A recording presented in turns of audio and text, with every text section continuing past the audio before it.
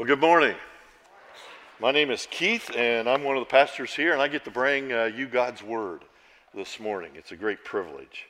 How many of you have ever found a great product or a great deal where you just had to share it with a friend or a family member? Anybody ever found something like that? Okay. How about anybody ever had a coworker or perhaps a team member on a sports team where you just looked at them and you said, man, they can do all kinds of stuff. They're just so talented. And perhaps you had a little bit of jealousy and envy there. But then when project time came or when you had a game, you were like, I'm sure glad they're on our team and not on the other team. Anybody ever notice that? Yeah. We're going to talk about someone who felt those same things and who experienced those same things today. January 2007, 19-year-old Cameron Holopater suffered a seizure in the New York City subway. And as he had this seizure, his body was just uncontrollable, and he flopped over onto the tracks where there was a train coming, and it just so happened that 50-year-old construction worker Wesley Autry saw what was happening. And he looked around, and nobody else was going to this man's aid. So he told his daughters, he said, you guys stay right here. He jumped down very quickly, grabbed this man, put him in between the tracks where there's a little bit of room there, then climbed on top of him to keep him from flailing around because of a seizure. And there was a half-inch clearance between the two of them and the train that passed by. He was hailed, of course, as a hero. And he was. He was. He was very unselfish, and that's a rare thing to see something like that, isn't it? Someone risking their life for someone else. In our text today, we're going to look and see where the people saw Jesus, and they said he is astonishing beyond measure. Astonishing beyond measure.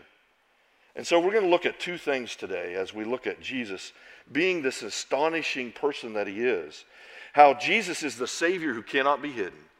And Jesus is also the Savior who does all things well. Before we get into that, though, I want to give you a little bit of background. I don't know about you, but a lot of times I think about Jesus and think about him hanging around Jerusalem, Bethlehem, Nazareth, that kind of area, and then also perhaps around the Sea of Galilee. But we're going to look and see today in our scripture that Jesus actually traveled a lot farther. He went up along the Mediterranean Sea to a place he left Galilee, went up to a place called Tyre and Sidon. We have a map here that you can see. And as you look on that map, you'll see up there on the north side, you can see where Tyre is and Sidon is there. And then in between, you see a place called Zarephath. You may recall that from the Old Testament. That's where Elijah was able to help a widow who lived there, and he stayed with her oftentimes up in that area. Now, why would Jesus go this far north and go up by the Mediterranean Sea and leave down where all the Jews were concentrated? Well, one reason was he wanted to avoid the crowds and King Herod Antipas, who was reigning in Galilee and who was kind of after him. And so he wanted to avoid that for a while. And then also he wanted to help his disciples to start seeing that people beyond the Jews were going to have a chance in God's kingdom. And so that's why he travels up there. We're going to be in Mark chapter 7, verses 24 through 37. If you want to grab a Bible that's under the seat near you, it's page 843 there if you want to follow along, or we're going to read this together. So if you're willing and able and you'd like to stand in honor of God's word, would you please stand as we read Mark 7, starting with verse 24 through the end of the chapter. From there he rose and went to the region of Tyre and Sidon, and he entered a house and did not want anyone to know, yet he could not be hidden. But immediately a woman whose little daughter had an unclean spirit heard of him and came and fell down at his feet. Now the woman was a Gentile, a Syrophoenician by birth. She begged him to cast the demon out of her daughter. And he said to her, let the children be fed first. It is not right for the children's bread, not right to take the children's bread and throw it to the dogs. But she answered him, yes, Lord, even the dogs under the table eat the children's crumbs. And he said to her, for this statement you may go your way. The demon has left your daughter. She went home and found the child lying in the bed and the demon gone. Then he returned to the region of Tyre and went through Sidon to the Sea of Galilee in the region of Decapolis. And they brought to him a man who was deaf and who had a speech impediment, and they begged him to lay his hand on them. And taking him aside from the crowd privately, he put his fingers into his ears, and after spitting, touched his tongue. And looking up to heaven, he sighed and said to him, Ephphatha, that is, be opened. And his ears were opened, his tongue was released, and he spoke plainly. And Jesus charged them to tell no one, but the more he charged them, the more zealously they proclaimed it. And they were astonished beyond measure, saying, he has done all things well. He even makes the deaf hear and the mute speak. These are God's words. May he accomplish his purposes through them. Please be seated. So what do we see there in this passage? Starting in verse 24, we see, we're going to have 2 points today. And the first one is, Jesus is the Savior who cannot be hidden. Jesus is the Savior who cannot be hidden.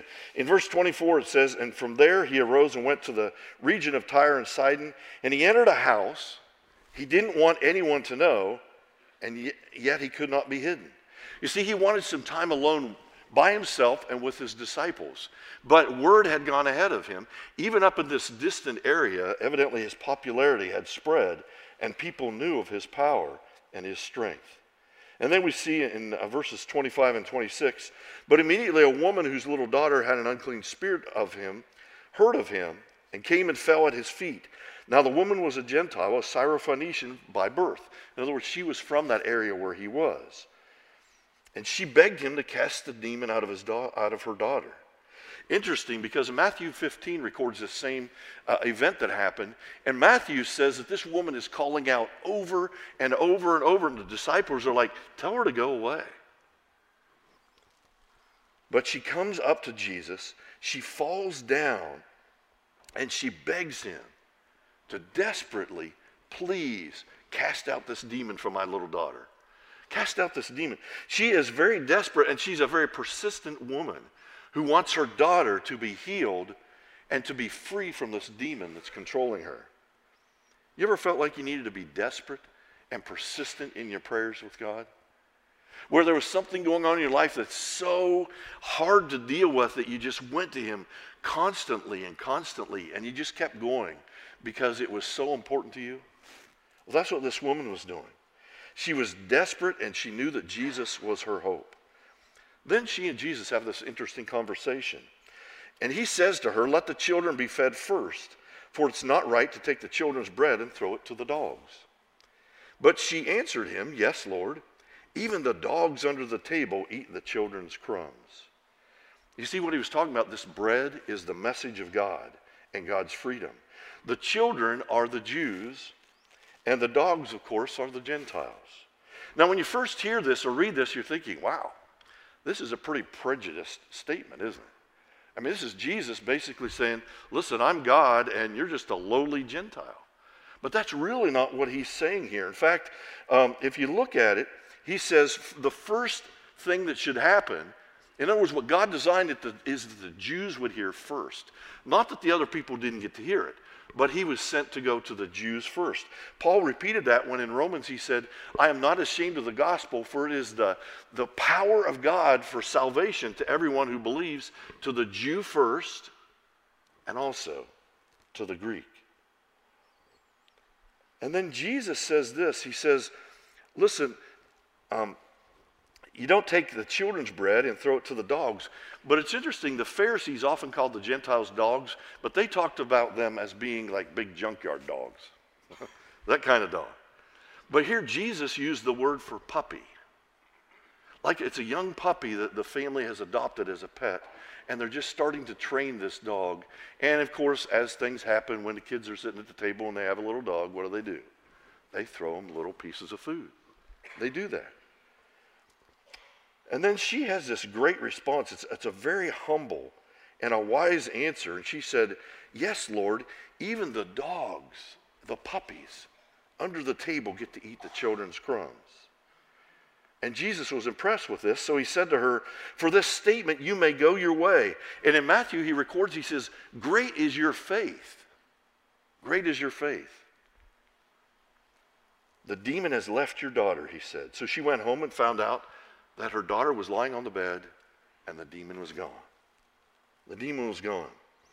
Now, this is one of the few times where we see the power and the strength of the Lord God through Jesus Christ, where he didn't actually have to encounter someone or speak to someone to accomplish his will and to see his power become evident. You see, Jesus never saw this demon. He never spoke to this demon, but some way through the power of Jesus Christ, that demon was gone from this little girl, and he never even had to encounter the girl or the demon. That's the power that God has over Satan. Lest we start thinking about this constant battle between God and Satan and they have this equal power stuff, that is not true. This is one of those cases in the Bible that shows that. The power of God is so much greater than the power of Satan. And we need to keep that in mind. Because as we go through this and we understand it, we see that Jesus cannot be hidden. Jesus cannot be hidden.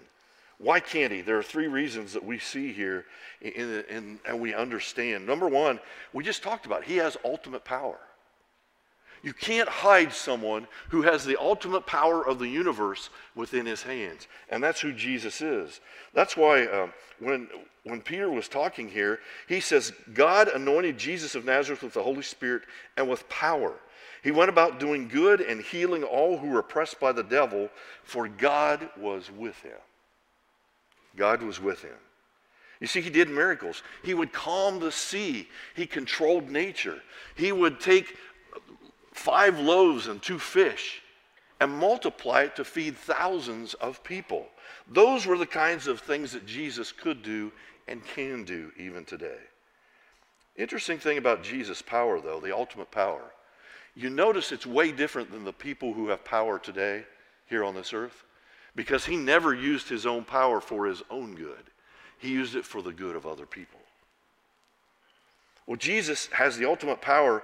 Secondly, he can't be hidden because he's wonderful and amazing. And here's just a short passage that shows a little bit about the amazing, wonderful person that Jesus is from Romans chapter 5. But God shows his love for us in that while we were still what? Sinners. Yeah. Christ died for us. Since therefore we have been justified, we've been declared not guilty, we've been declared innocent by his blood, much more shall we be saved by him from the wrath of God. For if while we were enemies we were reconciled to God by the death of his Son, much more now that we are now reconciled shall we be saved by his life. More than that, we also rejoice in God through our Lord Jesus Christ, through whom we have now received reconciliation. You see, we can have a restored right relationship with God because of who Jesus is and because of what he accomplished. That's amazing, isn't it? I mean, think about how terrible some of the things we think are, how terrible some of the things we say are, how terrible some of the things that we do really are. But Jesus, knowing that we were going to be like that, was willing to die for us. And he did that out of his love for us, to restore us back to God. So he has the ultimate power. He's wonderful and amazing, but he is also our only hope. He's our only hope. Without Jesus, there is no hope.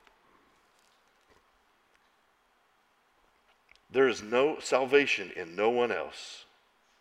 Peter said this, there is no name under heaven given among men by which we must be saved.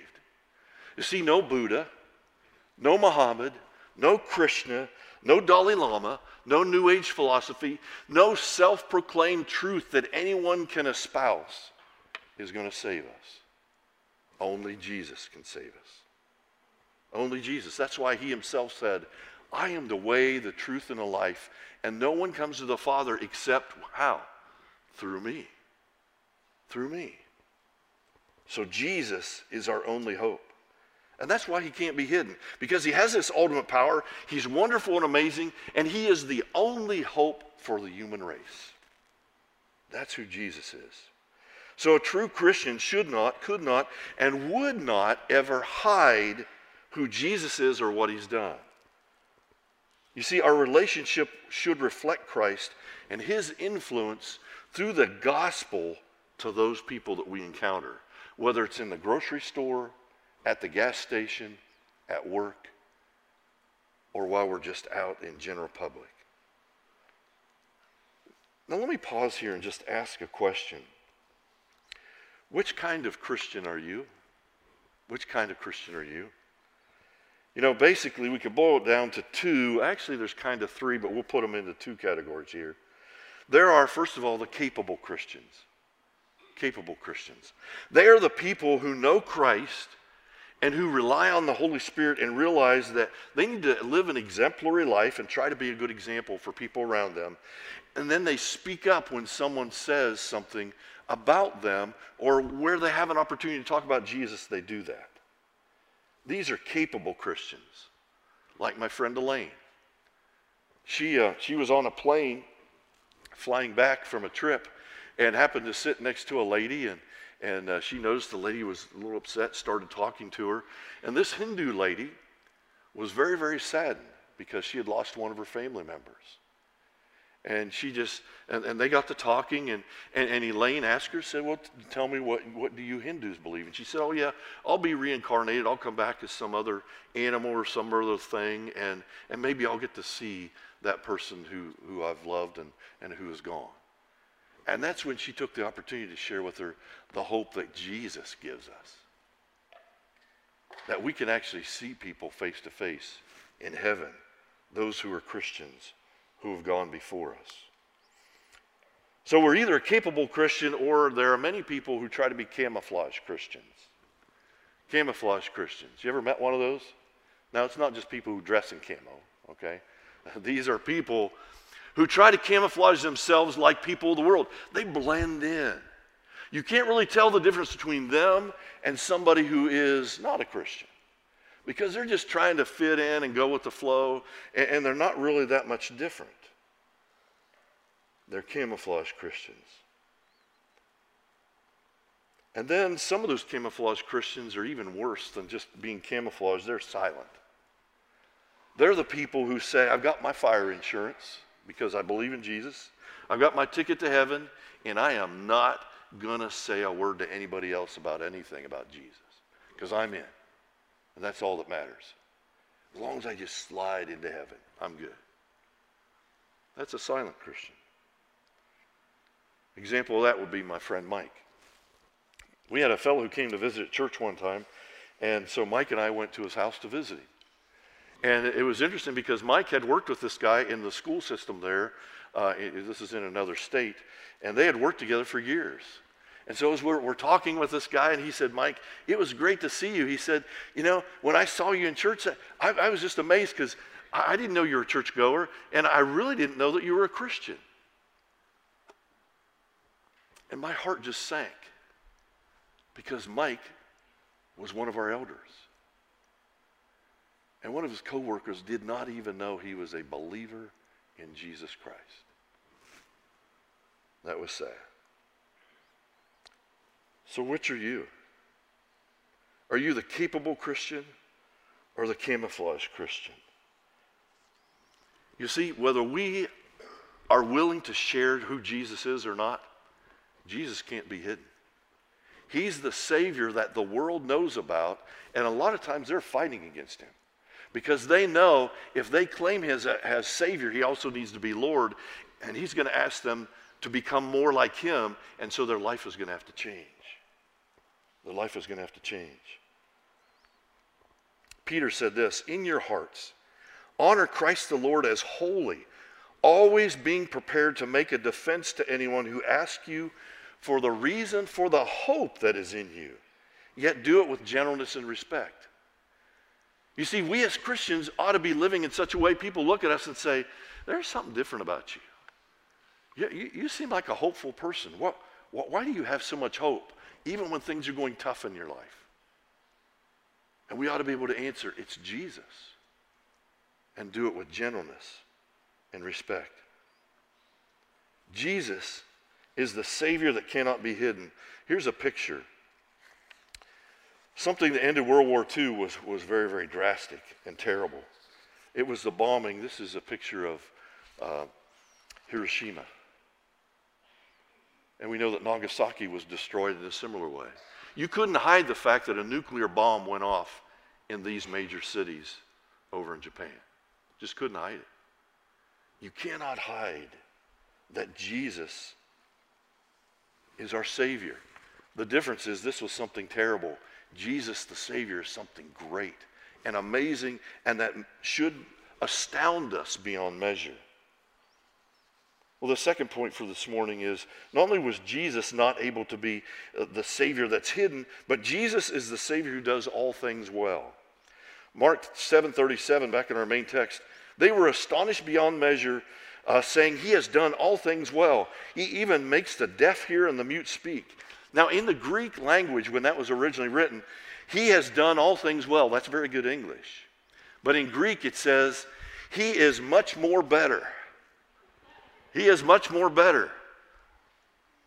Yeah, and it's really an emphasis there to say, Jesus has done all things well. That means he's much more, and he does it way better than anyone or anything else could. He returned from the region of Tyre and went through Sidon to the Sea of Galilee, in verse 31. And they brought to him a man who was deaf. And he had a speech impediment, and they begged him to lay his hand on him. So Jesus went back to around the Sea of Galilee to Decapolis, which is interesting because not long before that, that's where he met that demon named Legion, which is many. And he cast Legion into the pigs, and they went over the cliff and died, thousands of them.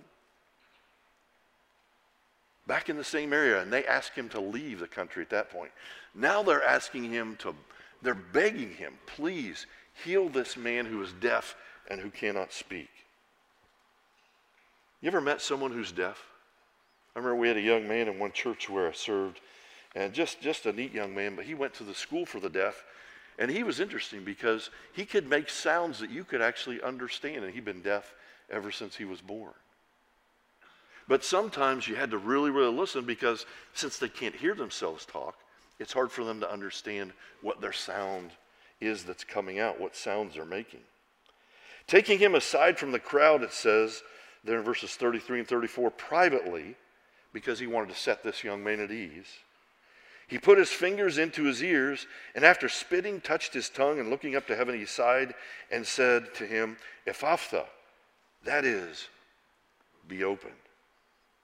So here's Jesus, takes this man aside, and then it's like he does sign language to him. He sticks his fingers in his ears, goes up to the man, puts his fingers in his ears. And then he spits, probably on his fingers, and then takes his finger and puts it on his tongue to basically say, I'm not only going to make you so you can hear, you will be able to speak again.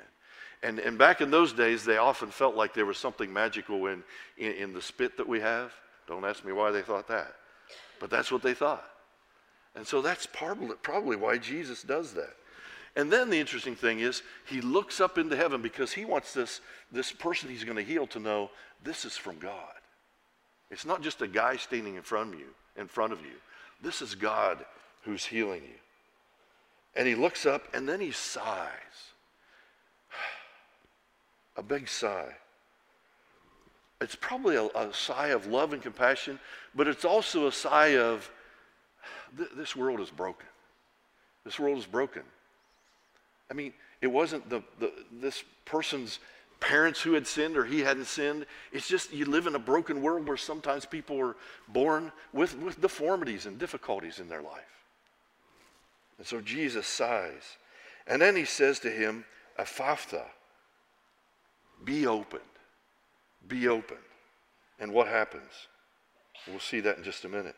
But this whole situation was prophesied in Isaiah chapter 35. Look at what Isaiah said. Then the eyes of the blind shall be opened, and the ears of the deaf unstopped. Then shall the lame man leap like a deer, and the tongue of the mute sing for joy. Isaiah could see the day when Jesus was going to accomplish this specific miracle here.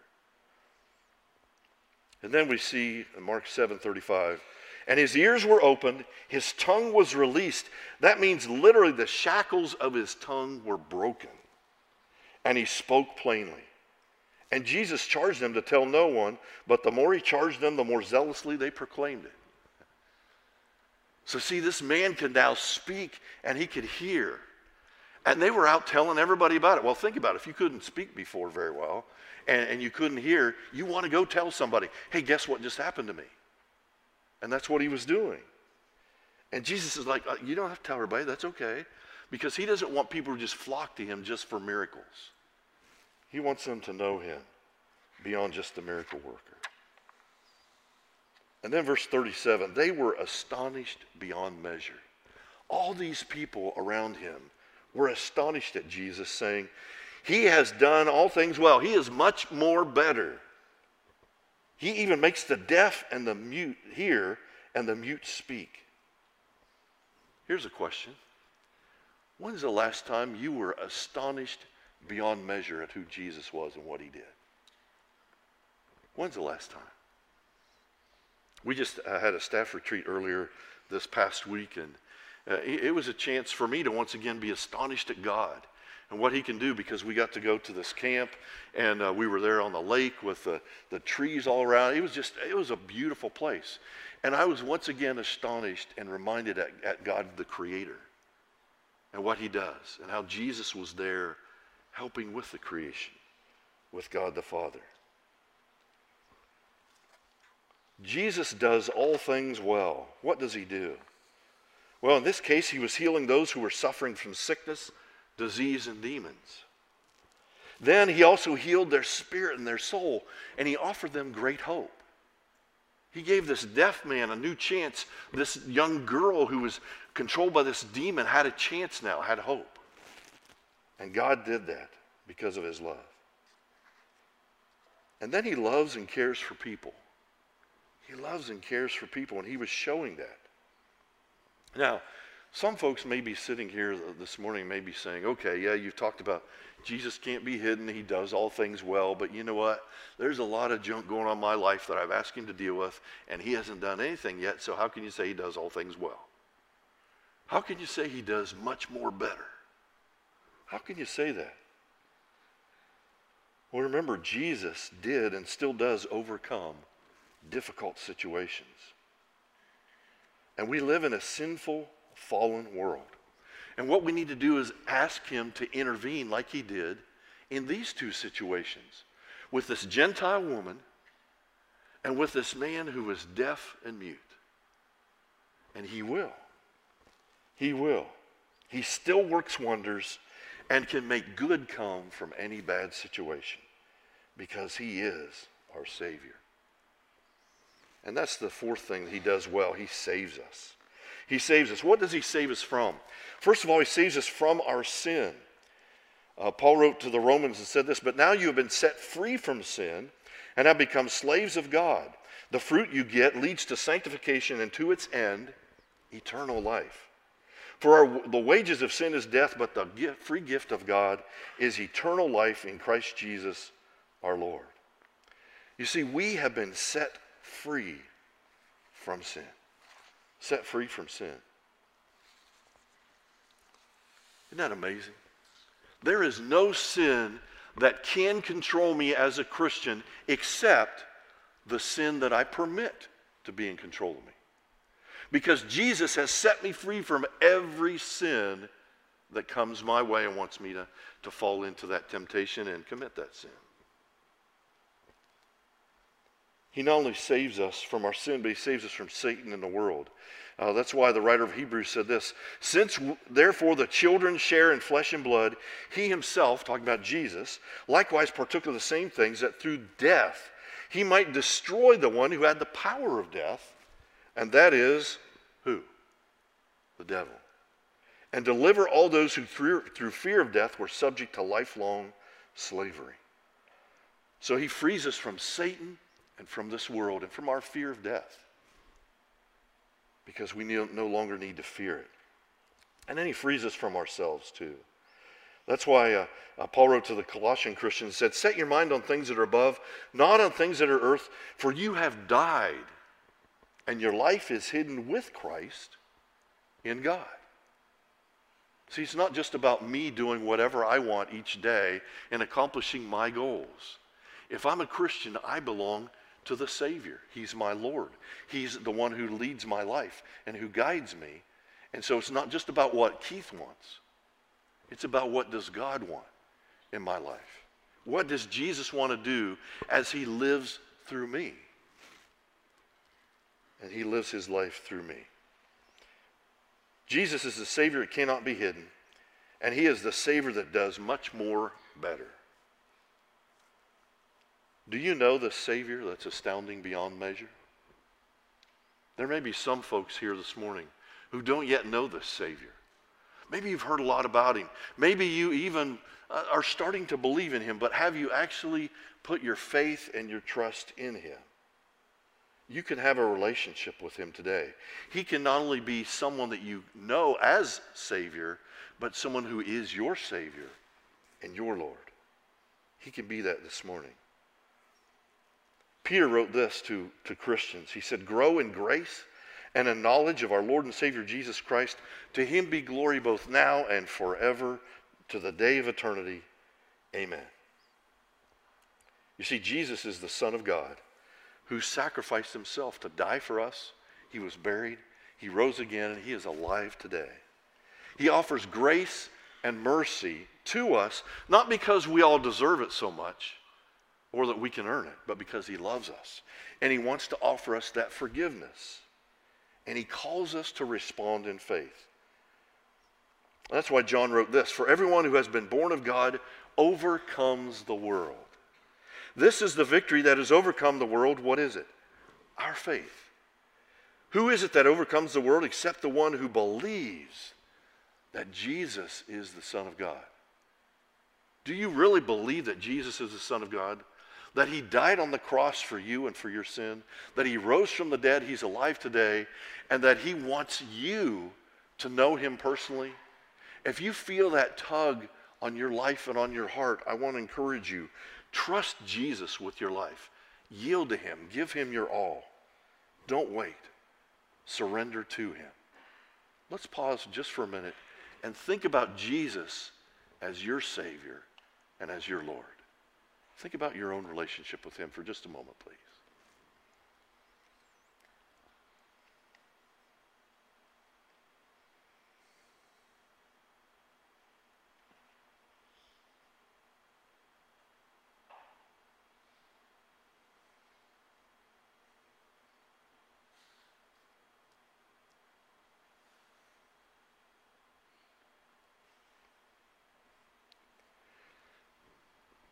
Many of us here are already Christians. We've already yielded our life to Jesus Christ. He is our Lord and our Savior. But God, being rich in his mercy because of his great love with which he loved us, even when we were dead in our trespasses, he made us alive together with Christ. By grace you have been saved. And he goes on and repeats that same thing.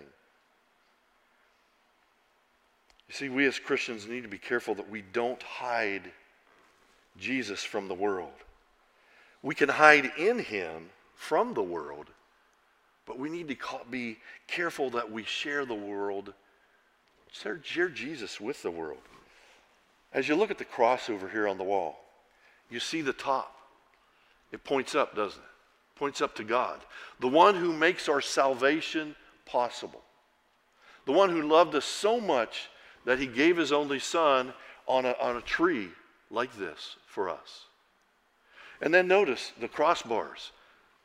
Because of his great love for us, he makes it possible for us to love other people. And if we love other people, we should be sharing who Jesus is. And that he's the Savior that can't be hidden. And he can do much more better than anyone else because he does all things well. And then notice also, the foot of the cross points where? Down. To remind us that Satan is defeated. God and his power is greater. Greater is he who is in us than he who is in the world. John Newton, the fellow who wrote the song Amazing Grace, as he got older, he said these words, my memory is almost gone, but I remember two things, that I am a great sinner and that Christ is a great Savior. Christ is a great Savior. Let's go and make Jesus known because he is much more better than anyone or anything else. Let's pray. Father God, We come to you this morning, and first of all, we thank you so much that you sent Jesus to us. Father, thank you that he was willing to leave the glories of heaven to come here as a man, that he taught us about who you are. And Father, we are so sorry that he had to suffer just that agonizing death that he did for us. Thank you for the great love that he showed to us. And we thank you that he didn't just die, though, but he rose from the dead and he is alive today. And he is a Lord. He is our Lord, the only one who can save us. Thank you for his sacrifice. Thank you, Lord Jesus, for being willing to do that. And we thank you, Father, that you promise us eternal life through Jesus Christ. May we put our faith and our trust in him and not waver. Help us to make him known. And we thank you that he does all things well because he is much more better. In Jesus' name we praise you and we thank you. Amen.